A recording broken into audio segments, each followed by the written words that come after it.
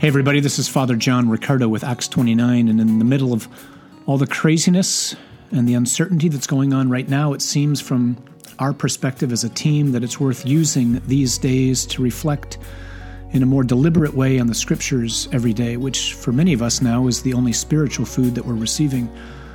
And so we're going to do a special podcast series simply entitled, Be Not Afraid, God's Word in Uncertain Times, and we'll try to post something every day, usually reflecting on the Scriptures so that we can listen in on what God is trying to say to us in these days.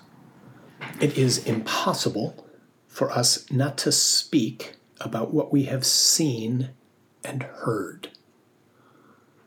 Those are the words that St. Peter says in the first reading today from the Acts of the Apostles, the continuation of this story that we've been hearing for the last several days in the first reading that's offered to us at Mass. The story which began with Peter and John in the name of Jesus healing a crippled man who was seated outside the temple.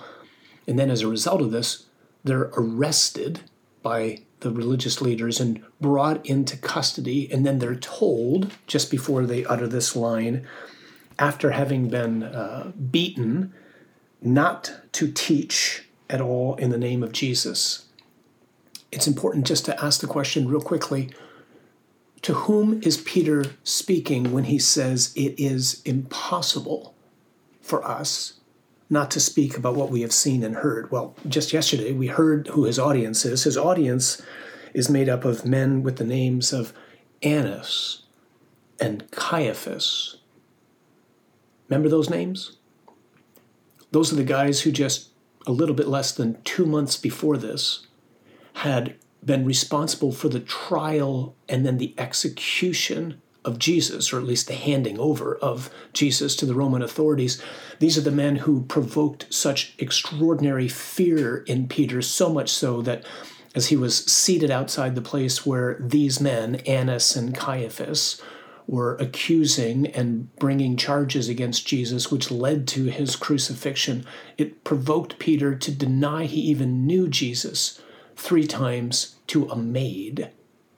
And now suddenly, same Peter, in front of the same men, is saying it is impossible for us not to speak about what we have seen and heard. Suddenly this cowardly man is filled with exceptional and extraordinary and unshakable faith.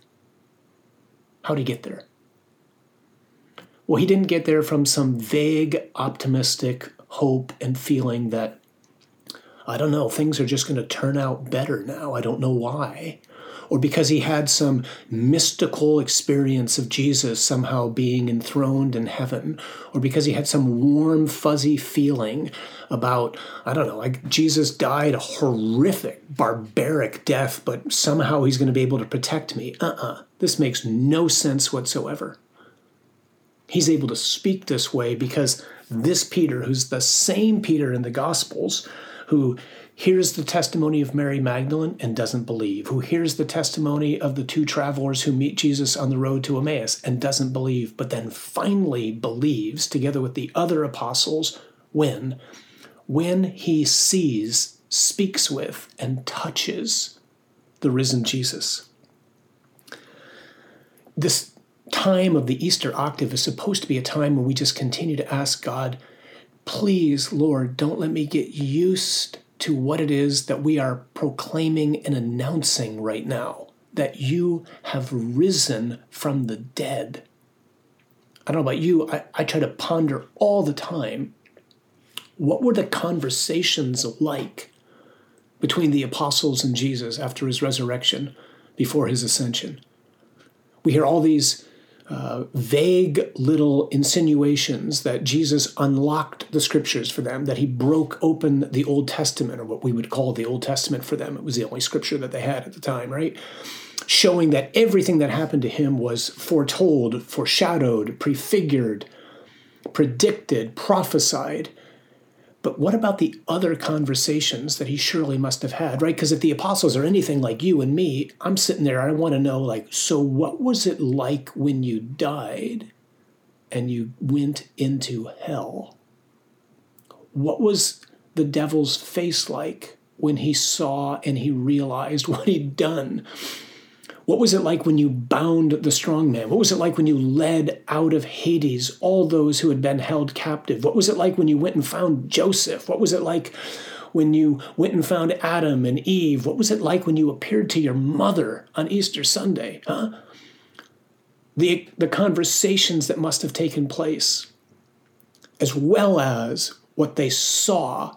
This is why Peter can say it is impossible for us not to speak not only about what we've seen, namely Jesus risen from the dead, but what we have heard, what he's told us, how he's defeated death, and how it is that we have so many reasons for hope right now. And therefore, all your scare tactics, all your attempts to silence us, they're just not going to work, because we know somebody who's conquered the power of death. We know the one who holds history in his hands, and he's the one that we seek to serve. Therefore, you can threaten us all you want. We won't fall for it, and we won't be afraid. Brothers and sisters, this is our hope in these days that we're living in right now, this time of so much uncertainty, so much unrest, so much anxiety, so much fear. I do not know what the future holds, but as somebody once wonderfully said, I know who holds the future, and that's God. And I know this about God. He's faithful, he's rich in mercy, he's powerful beyond all imagination, and he's more good than anything we could have ever hoped for. That's our hope, not some vague sentiment that things are somehow going to get better, not some warm, fuzzy feeling. The hope is Jesus Christ has risen triumphantly from the dead. Death has been defeated. It's possible for me to start over again. I am loved by this God who has created everything out of nothing and without any effort whatsoever. He's faithful to his creation and most especially to the creature he loves the most. And he's even now begun the work of restoration and recreation. I pray that today will be a day in which, as we anticipate tomorrow's celebration of the Feast of Divine Mercy, that we will know how faithful God is, that we will know we do not believe in stories, that we are not optimistic. No. We have hope.